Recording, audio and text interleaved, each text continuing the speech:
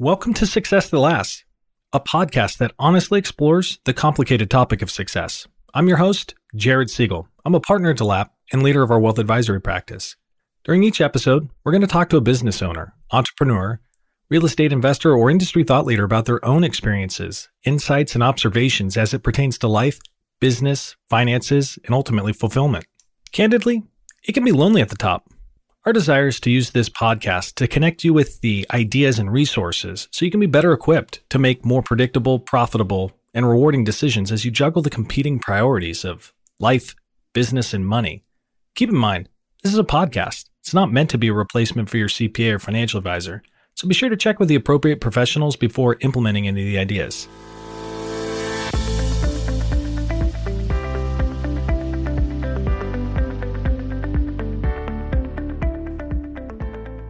All right. Well, welcome back to another episode of Success That Lasts. I'm extremely excited for today's episode with Dan Solon. Dan is a New York Times bestselling author of the Smartest series, a bunch of investing books that he'll talk to us a little bit about. He's a coach, consultant, and business owner. And so we'll unpack kind of his career trajectory and also his most recent book, Ask. So without further ado, let's welcome Dan Solon to the podcast. Dan, welcome. Thank you, Jared. Great pleasure to be with you. Thanks so much for having me. Awesome. Hey, so before we jump into kind of the greater topics of the day, I thought I would start with one that is of great interest, I think, to people right now as they start 2021. It's this idea of financial forecasts, economic forecasts. And we'll talk about your book, Ask, here momentarily, but your first 6 or 7 books were all on investments. And so you yourself were a financial advisor before getting into writing books and coaching today. But talk to me a little bit about your approach to thinking about markets, these forecasts, and all these invitations that we're getting to go hear chief economists and market forecasters. So I have a view that's contrarian when compared to like most of what you hear out there, but very consistent with what evidence-based advisors like you espouse. And I just view 95%, that's an arbitrary number, of the financial media as misleading noise. And I believe people would be far better off if they just ignored it and paid no attention to it. Obviously, if anybody had the ability to predict the future of the market, the last thing they'd want to do is share it with the public. So I think it's just unfortunate that there's so much misinformation out there and it drowns out sound, academically based information about the only, in my view, intelligent and responsible way to invest. It is an interesting thing. I just recently read a book by Morgan Housel, The Psychology of Money. And he said something that's super true. He said, pessimism always sounds smart. So when you're scrolling through your headline and all of a sudden there's some pronouncement of pending doom, some huge correction, or reason why this next stimulus might not work or whatever. It always sounds smart. And I thought that was an insightful observation, that pessimism always sounds smart. Saying that global capitalism works, money will move to where it's treated best and stay the game, take the long game, sounds Pollyanna at times. So I'm a big fan of Morgan Housel. I think his latest book is his best book, and I highly recommend it to everybody. I think it's actually more insidious than that. I think that the financial media actually understands a lot about a field that I've studied extensively, neuroscience, and they understand that negative news sells, fear and greed sells. So their goal is eyeballs, whether it's on the TV set or on a magazine or whatever. They know the way to do that is to instill fear. So they are oriented towards alarmist news, which does cause people great anxiety and does, I guess the only way to say it is, the worst thing, as you know, for investors is activity. Activity equals higher costs equals lower expected returns. So what the financial news does with all of this kind of stirring the pot has people kind of come in and come out of the markets, running up trading costs. They usually get out at the wrong time. They get in at the wrong time. And it's just a disaster for the American investing public. Awesome. Dan, thanks for sharing that. I couldn't agree more, which is why one of the reasons I wanted to ask you about it. So let's kind of transition the conversation to the most recent book, Ask. So the research that preceded the book itself, you've shared with people in North America, Europe, and Australia. That's actually how you and I met. You were sharing some of this information, and then we hired you to share it more intimately with our team on a one-on-one basis. And so I think it's a unique way of looking at things. So I wanted to frame today's conversation around kind of Abraham Maslow's 1943 paper around the theory of human motivation. So it's really not about manipulation of people, but it's really about addressing our own psychological needs, helping us address others' psychological needs, as well as kind of our ultimate aspiration of self-fulfillment. In order for us to achieve our full potential, we're going to have to be positively influential within our communities and the key relationships in our life. That's kind of seems to be the premise of the book. So I guess with that being the framework, talk to me a little bit about the premise, the original premise for the book Ask. So there's a Harvard study, it was an 80-year study, and it tried to determine what makes some people happy. What factors are there that positively impact our happiness? And, if you step back and look at life, you say, okay, well, one of my primary goals should be to be happy. I mean, it doesn't make any sense to engage in other activities if the end result is high levels of anxiety and unhappiness. So what this study found, I'll just give you the bottom line, it found that people who have meaningful relationships in their life are happier than people who don't. And it goes into great detail on why that's the case, and it makes a compelling case. So when I looked at that study, I thought, okay, well, I wonder how you get there. I mean, what is a meaningful relationship? And what can we do to make relationships more meaningful? And that was the premise for writing Ask. So what I think is really interesting right now is the world feels like everyone's got a microphone, like you and I do today. Yes. So it's become a lot noisier and everyone's sharing opinions. And so everyone's got something to say, but very few people listen. And so I think that's why it's a very potent message as we enter 2021. I was thinking the other day as I listened to one of my kids ask a question in the kitchen in front of our Amazon Alexa, that to some extent, Siri, Alexa, Google, kind of artificial intelligence, the explosion of information, answers have been somewhat commoditized. And it's the capacity to ask interesting, original, and authentic questions that might be what differentiates us going forward. So talk to me a little bit about kind of what truths you were able to research, because the book is well researched. Most self-help books aren't. It's just opinions stated authoritatively. Talk to me a little bit about the research and conclusions that you observed in the book or in the process of writing the book. So let's start with the research. My view is, and I'm not being immodest here, but I don't really think my opinion is worth very much. I mean, I think things are either, as you know, Jared, being an evidence-based advisor, your investment philosophy is not premised on your opinion. It's premised on extensive research in well-respected peer-reviewed journals. And my discipline as a former lawyer and as a wealth advisor taught me to pay a lot of attention to research. So my story is, in a nutshell, when I was an advisor, I was also writing the investment books that you alluded to. Two of them made the New York Times bestseller list. And as a consequence, unlike my colleagues, I was getting a lot of warm leads of people who've read my books, would call me and would say, would you be willing to talk to me about managing my money? And yet I found that my conversion rate was no better than theirs, and I had a tremendous advantage.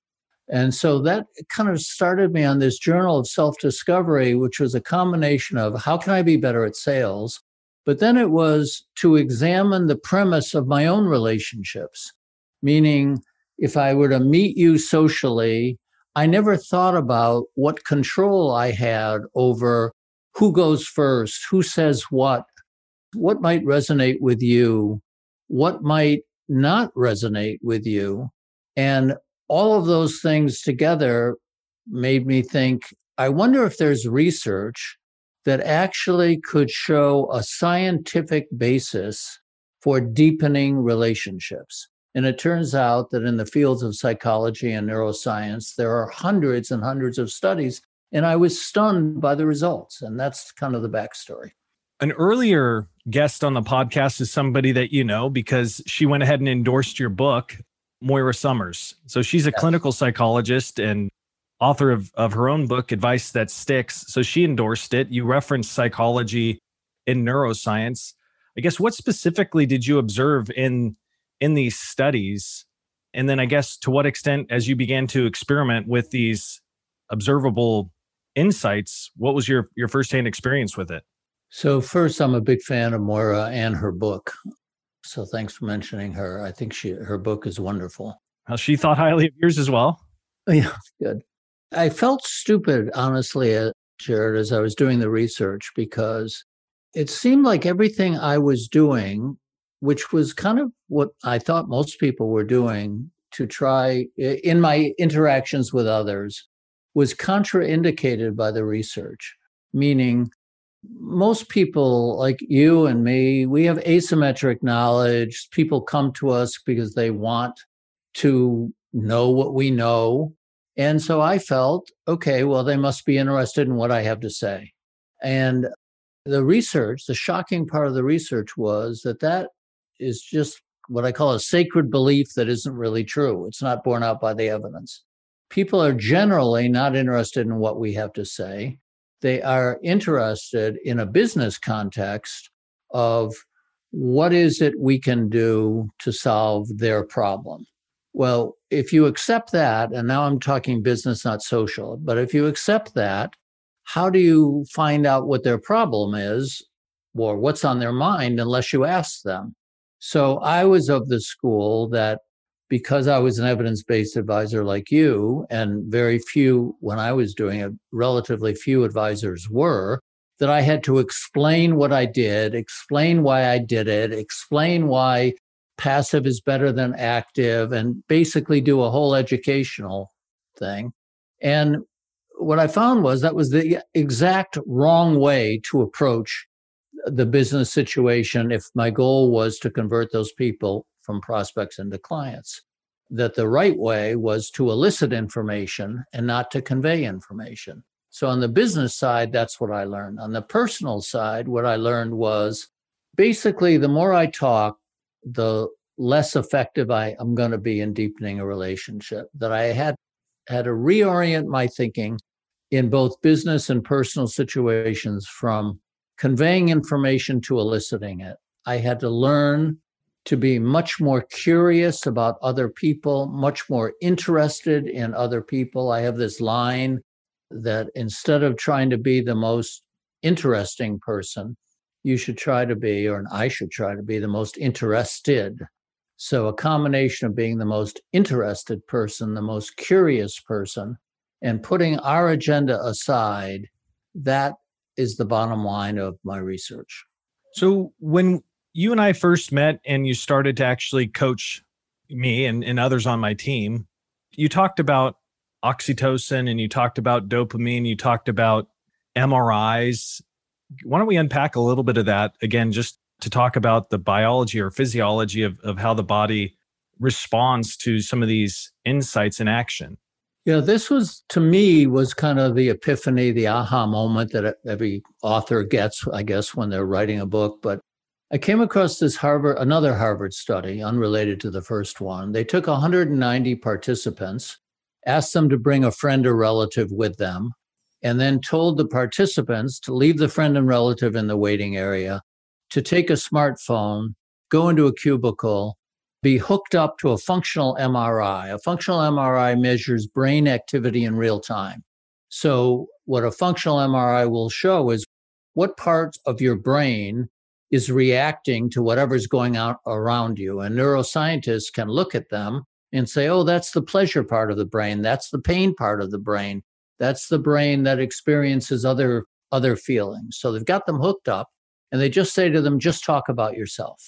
And what the research showed was when they stopped and they looked at the MRIs, they saw that the act of talking about yourself was one of the most highly pleasurable activities that humans can engage in, comparable to sex, addicted drugs, gambling, whatever people find extremely pleasure in their life. This was indistinguishable, just talking about yourself. And they theorize that that's because hormone called dopamine, which is that feeling you get when you've accomplished something, like you've run a marathon or you had a goal, or possibly oxytocin, which is known colloquially as the love hormone. But these are two hormones that make you feel really good. And the psychology professors at Harvard who did the study, they theorize that talking about yourself release those hormones into the prefrontal cortex of the brain, flooding you with these positive feelings that were then showing on the functional MRI. They then did a quick follow-up, and they said to the same people, we're going to have you talk about yourself, but we want you to know we're going to share the results with a friend or family member you brought with you. And they found that caused the prefrontal cortex to light up even more, meaning, when we're talking about ourselves and other people are present, that's off the chart for human pleasure.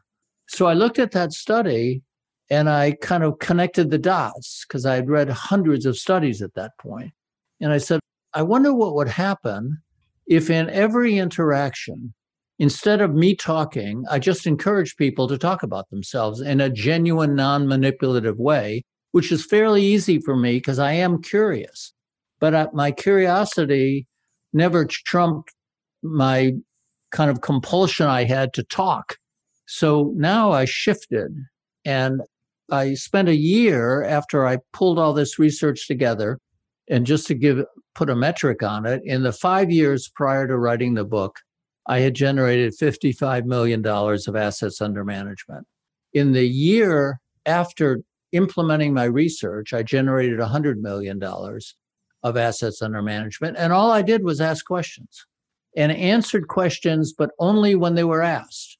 So the focus of the study and the reason this research implementation of it has such a major impact is, as you pointed out, Jared, this isn't me theorizing, it's science. It's as scientific as tossing a match into kerosene, there's going to be a fire. If you empower people in any context to talk about themselves, they are going to like you, they are likely going to trust you. In a business context, they are much more likely to hire you. In a personal context, they are far more likely to regard you as a unique, special person. So I agree with you. I kind of want to unpack that because it almost sounds too simple. Yeah. To be inquisitive and you all of a sudden can have more influence. Yeah. And so at a surface level, it translates into a lot of different things. Like professionally, it might translate into a higher conversion rate or greater sales growth. But I guess if we, again, reframe it through the Maslow's hierarchy of need, if you're doing what's right for the client, it also, at the end of the day, is also expanding your impact to positively transform lives and positively impact your community and create more jobs within your own organization. So it's the spirit of what you're talking about is really about expanding your impact versus just kind of using science to manipulate people. Yeah, I mean, one of the things that the research is also very clear on is that people have a keen sense when they're being sold or manipulated. So one of my rules is, and it comes from another series of studies, is that in a business context, you can't persuade. So people who follow my rules know that one thing they can't do is sell. They can't say, this is why it's better, this sign here, whatever it is. And that's because when people sense they're being sold, cortisol, which is the stress hormone measured in saliva and blood, goes way up. So it creates stress. People feel, I'm being sold. It's very stressful. There also are a series of incredibly interesting studies that show how sensitive people are when you have a self-interest and when you're being manipulative. So I'll just share with you one study. They gave the same script to two groups of participants. The scripts were soliciting donations, charitable donations. With one group, they said you're going to get 10% of whatever you solicit plus an hourly fee. With the other group, they said you're just going to get an hourly fee. So we don't care Your compensation is not affected by the amount of donations you're successful in generating. Consistently, the participants who had no self-interest raised more money than the participants who were getting a cut of the proceeds, even though the script was the same. And they theorized that people could tell by the tone of their voice that they had an interest. So everything in my book, and I emphasize it throughout the book, is this is not a parlor trick. If you're not authentic and sincere in your level of interest in other people, you will not be effective in reaping the rewards of implementing the research. One of the things that I've observed in these fascinating conversations that I get to have here on the podcast is recurring themes that are often almost a dichotomy of one another. So kind of structure and purposefulness with the value of open-endedness, agendas, having an agenda for a meeting, and then, the table group talked to us about the need for having no agendas, showing up to a meeting and making the agenda as the meeting was occurring. Prescription, a prescriptive discovery process versus a facilitated discovery process. And so you talked to us about conveying information versus eliciting information. And so that's elegantly stated, but I think there's a lot of depth to that. So I guess, what does that look like in practice? If I'm sitting down with you, one of the businesses that you have is around websites and digital marketing. So how does that play out in your own life as somebody that would potentially be a buyer of your service as a business owner? If I pick up the phone and I call you and I want to know more about that business that you own, how do these truths play out in that conversation? So one of the things that I found, even though I live and breathe this research every day, there's a reversion to the mean, meaning like I have right after this podcast a call with a new prospect. And before I get on any call, I have to remind myself that my goal in the call is to elicit information, not to make, I have as a kind of a metric, I will not make a declarative sentence. Every sentence I utter will be a question mark unless I'm asked a question, in which case I'll answer the question. And then I will say, I'll turn it back to another question. Did I answer your question, or would you like more information? Usually nobody wants more information. Then the conversation stalls. I'll say, would you like to talk? Is there anything else you'd like to talk about? And if there's nothing else, then I end it. I end the call by saying, how would you like to proceed? So that's the way I handle every prospect. When it gets to your business, there's a big difference between before they sign up and after they sign up. Before they sign up, following what that outline that I just gave you will likely result in more conversions. After they sign up, there is a certain amount that you have to do in order to satisfy the know your customer rule and to do an investment policy statement. You have to do some discovery.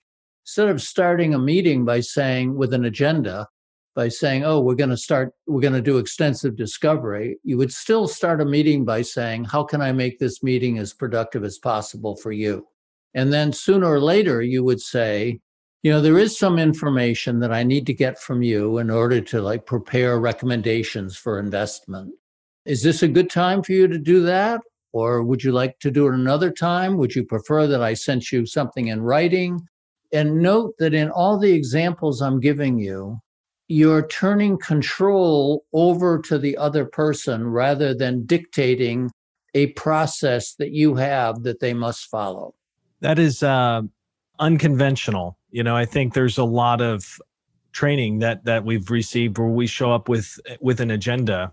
And so when I started to attempt to implement some of these insights that we've talked about today, what I've discovered is my ability to uncover new potential issues, new potential planning opportunities, new concerns. It's expanded because there's margin. There's margin in our time together to talk about what's most meaningful to them. So yeah, it's somewhat uncomfortable, I think, to show up to a meeting and ask them, what would you like to talk about? Because I guess there's an expectation that there would be a plan for the time. And there is kind of, but we're also creating, I guess, intentionality around preserving margin so we can talk about what's most important to them. So good point. So that gives me an opportunity to make something clear. What's called the ask process in my book isn't about imposing anything on someone. So if the other person, if you said to somebody in what you thought was going to be a discovery meeting, what would you like to talk about? And they said, and this has happened, well, I'm here because you wanted me to be here. And I thought that you were prepared to with an agenda. That's fine. You would then say, no, I am prepared with an agenda. Would you like me to go through my agenda, or do you have anything else you'd like to talk about? So we're not trying to impose on the other person like the ask agenda. We're just trying to find out their agenda. And without using agenda too much, their agenda may be for you to use your agenda, in which case you're fine with that. Dan, I guess if I were to get to hang out with you outside of a work environment, to what extent does this permeate your personal life as well? So I am an introvert, and all of us are on a spectrum, right? Where most people are not at one extreme introvert or extreme extrovert. I put myself kind of on the middle. Say if extreme is 10, I'm a 6, which means social situations are not my strength, like parties, making small talk. These are not activities I enjoy. So the way this has changed my life is when I meet people, instead of feeling pressure to impress them, assuming I could, with how dazzling I am or charming or witty or knowledgeable. Which you are all of those, Dan. I'm none of those. So instead of trying to do that, all I have to do is say, so, Jared, what do you do? And then you will find that I can literally see dopamine and oxytocin flowing into the prefrontal cortex of your brain, as weird as that sounds. And then when you tell me, since I have no agenda, now I learn that you're an advisor in Portland, in the Portland area, right? And I want to know more about that. What's that like? And you're actually outside of Portland. So what's it like being in Lake Oswego? That's where you are, I think, right? Yep. Yeah. Good memory. So, I have 100 questions I'd like to ask you. And that did two things. One, reduce my social anxiety to 0. Now I actually enjoy meeting new people because I know all I'm going to do is ask some questions. And I know they're going to really enjoy answering them. But the second thing that has had a great personal impact on me is how many times I will have what could only be called a one-sided conversation where I ask a lot of questions, get a lot of answers in a social situation. The other person never asks any questions, which you have to be prepared for if you're implementing my research. And there are good reasons for that. And then I get the loveliest emails from people saying what a meaningful conversation it was, how much they enjoyed our conversation, even though we didn't really have a conversation, which just validates how powerful this research is. It's had a tremendously transformational impact on me personally. So Dan, one of the things that you'll talk about is pivoting, right? They'll ask a question, and rather than just kind of monologue about yourself, pivoting back to them. What's the balance, I guess, in a conversation if you're desirous of true intimacy with somebody, but attempting to say as little as you can to elicit as much information from them? What's the balance in terms of eliciting information and pivoting the conversation back to other people versus sharing authentically with who you are? So it's not a mathematical formula, right? So I can't say, it's 60-40. But if you just trust this process, you'll find that when you implement it, there will be a natural flow. With most people, they will enjoy answering questions so much that, as I indicated, they're not going to show a lot of curiosity about you. Some people will, in which case they will ask you a question. And that gives you an opportunity to briefly talk about yourself and before you pivot back to them.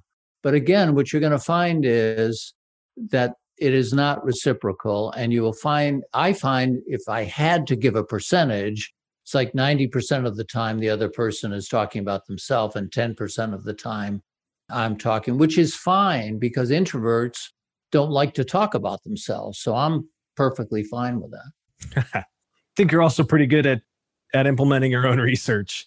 Well, I guess that brings up a good point then. So let's say that I go to Amazon and I buy your book, I read it, I like it. What's the most important thing to do next? Like how could I start to implement some of these truths in my life, personally and professionally today? So here are some tips. I mean, you're going to reprogram your brain from, as I say, conveying information to asking questions. So I'm always thinking about what question can I ask? And in almost any situation, I find that there's a question I could actually ask.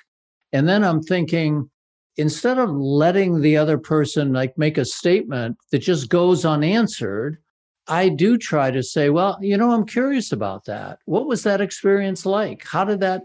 Did that experience change you? Would you do it again? If the new goal is to be curious and interested, that's fairly easy when you get that into your head because other people are interesting. And in fact, we're not very interesting because we know everything that we're saying. So we're not learning anything by talking, but I'm going to learn a lot by focusing on somebody else. So it's this whole concept of asking questions, listening carefully, asking follow-up questions, and just seeing where that goes. So humans are notoriously terrible at actually listening. We have our ideas are running in our head and we're half present in a conversation. I guess any insights to how do we listen more effectively? Be truly present in that conversation, especially in a professional setting. So what you described is called competitive listening, which means we make it appear like we're listening, but we're really just formulating our response. So the way I do it is, like in this dialogue that you and I are having, I come to all relationships with no agenda. If you have no agenda, like I'm not trying to do anything here except answer your questions, right? So if you have no agenda, now I don't have to engage in competitive listening because there's nothing I'm selling there. I'm not trying to move the conversation from where you want it to where I want it. So I approach every interaction that way. I'm just genuinely interested in what you have to say. I'm curious if this insight, we've talked about it within the realm of financial advisory work, but prior to being a financial advisor, you were an attorney. Roughly a third of all jobs, I believe, are kind of professional service jobs. So there's going to be a lot of listeners that are in kind of the knowledge economy. As an attorney, as you think back to those experiences where you were paid a meaningful hourly rate for your expertise, what role does Ask play in that sort of an environment where people are paying you a high rate for your expertise and being able to kind of demonstrate that expertise to warrant the compensation or the fee that you're charging? So all relationships are emotional to begin with, right? We react emotionally and we make decisions emotionally. So part of being an attorney, just like part of being an investment advisor, is converting prospects into clients. Attorneys are interviewed for cases. How do you then become the one that they're going to pick? I wish I had known this research when I was an attorney. I would have had a much better conversion rate. So doing everything that I've just said would certainly help bring in more business. But I also think that as an attorney, especially as a trial lawyer, which I was, I'm trained to ask questions, right? That's what you do. A witness takes the stand and you ask questions. So it was fairly easy for me to make the switch. I have underestimated how difficult I don't know if it's difficult, but a combination of how difficult it is for some advisors to ask questions. And secondly, how difficult it's been to convince them to give up the microphone and hand it to somebody else. That seems to be kind of a leap that many advisors find challenging. Yeah. Sometimes you don't know how to purchase services from something. So I think sometimes in an interview setting, when you're interviewing an attorney or you're interviewing an architect or interviewing a financial advisor or CPA, people kind of ask these questions that might bait you into the microphone moment. How are you better than firm ABC? they don't maybe know a different, more insightful question to ask, but it's easy to kind of get baited into that microphone moment where you jump into your long monologue. When you're asked a question, the first thing I tell people to do is be sure that you understand the question and the context. So let's take that question. How are you better than A, B, and C? My reaction to that would be, what do you mean by better? I mean, that encompasses a lot. Like, are we less expensive? Is it a fee issue? Is it how responsive we are? Is it our depth of services? Can you give me a little context so that I really understand your question? Usually when we're asked a question, we have a Pavlovian reaction, which is, oh, we're going to answer the question. But a lot of the time, we don't really know what they're asking. Like in your world, people are asking about risk. Then they'll say to you, I'm very concerned with the geopolitical situation, with all the craziness going on, very concerned about risk. And then very few advisors will ask a question like, tell me more about that concern. Like, where does that come from? What does that mean? What would be helpful? What would you find helpful for me to respond to? Like, what information can I give you that you'd find helpful?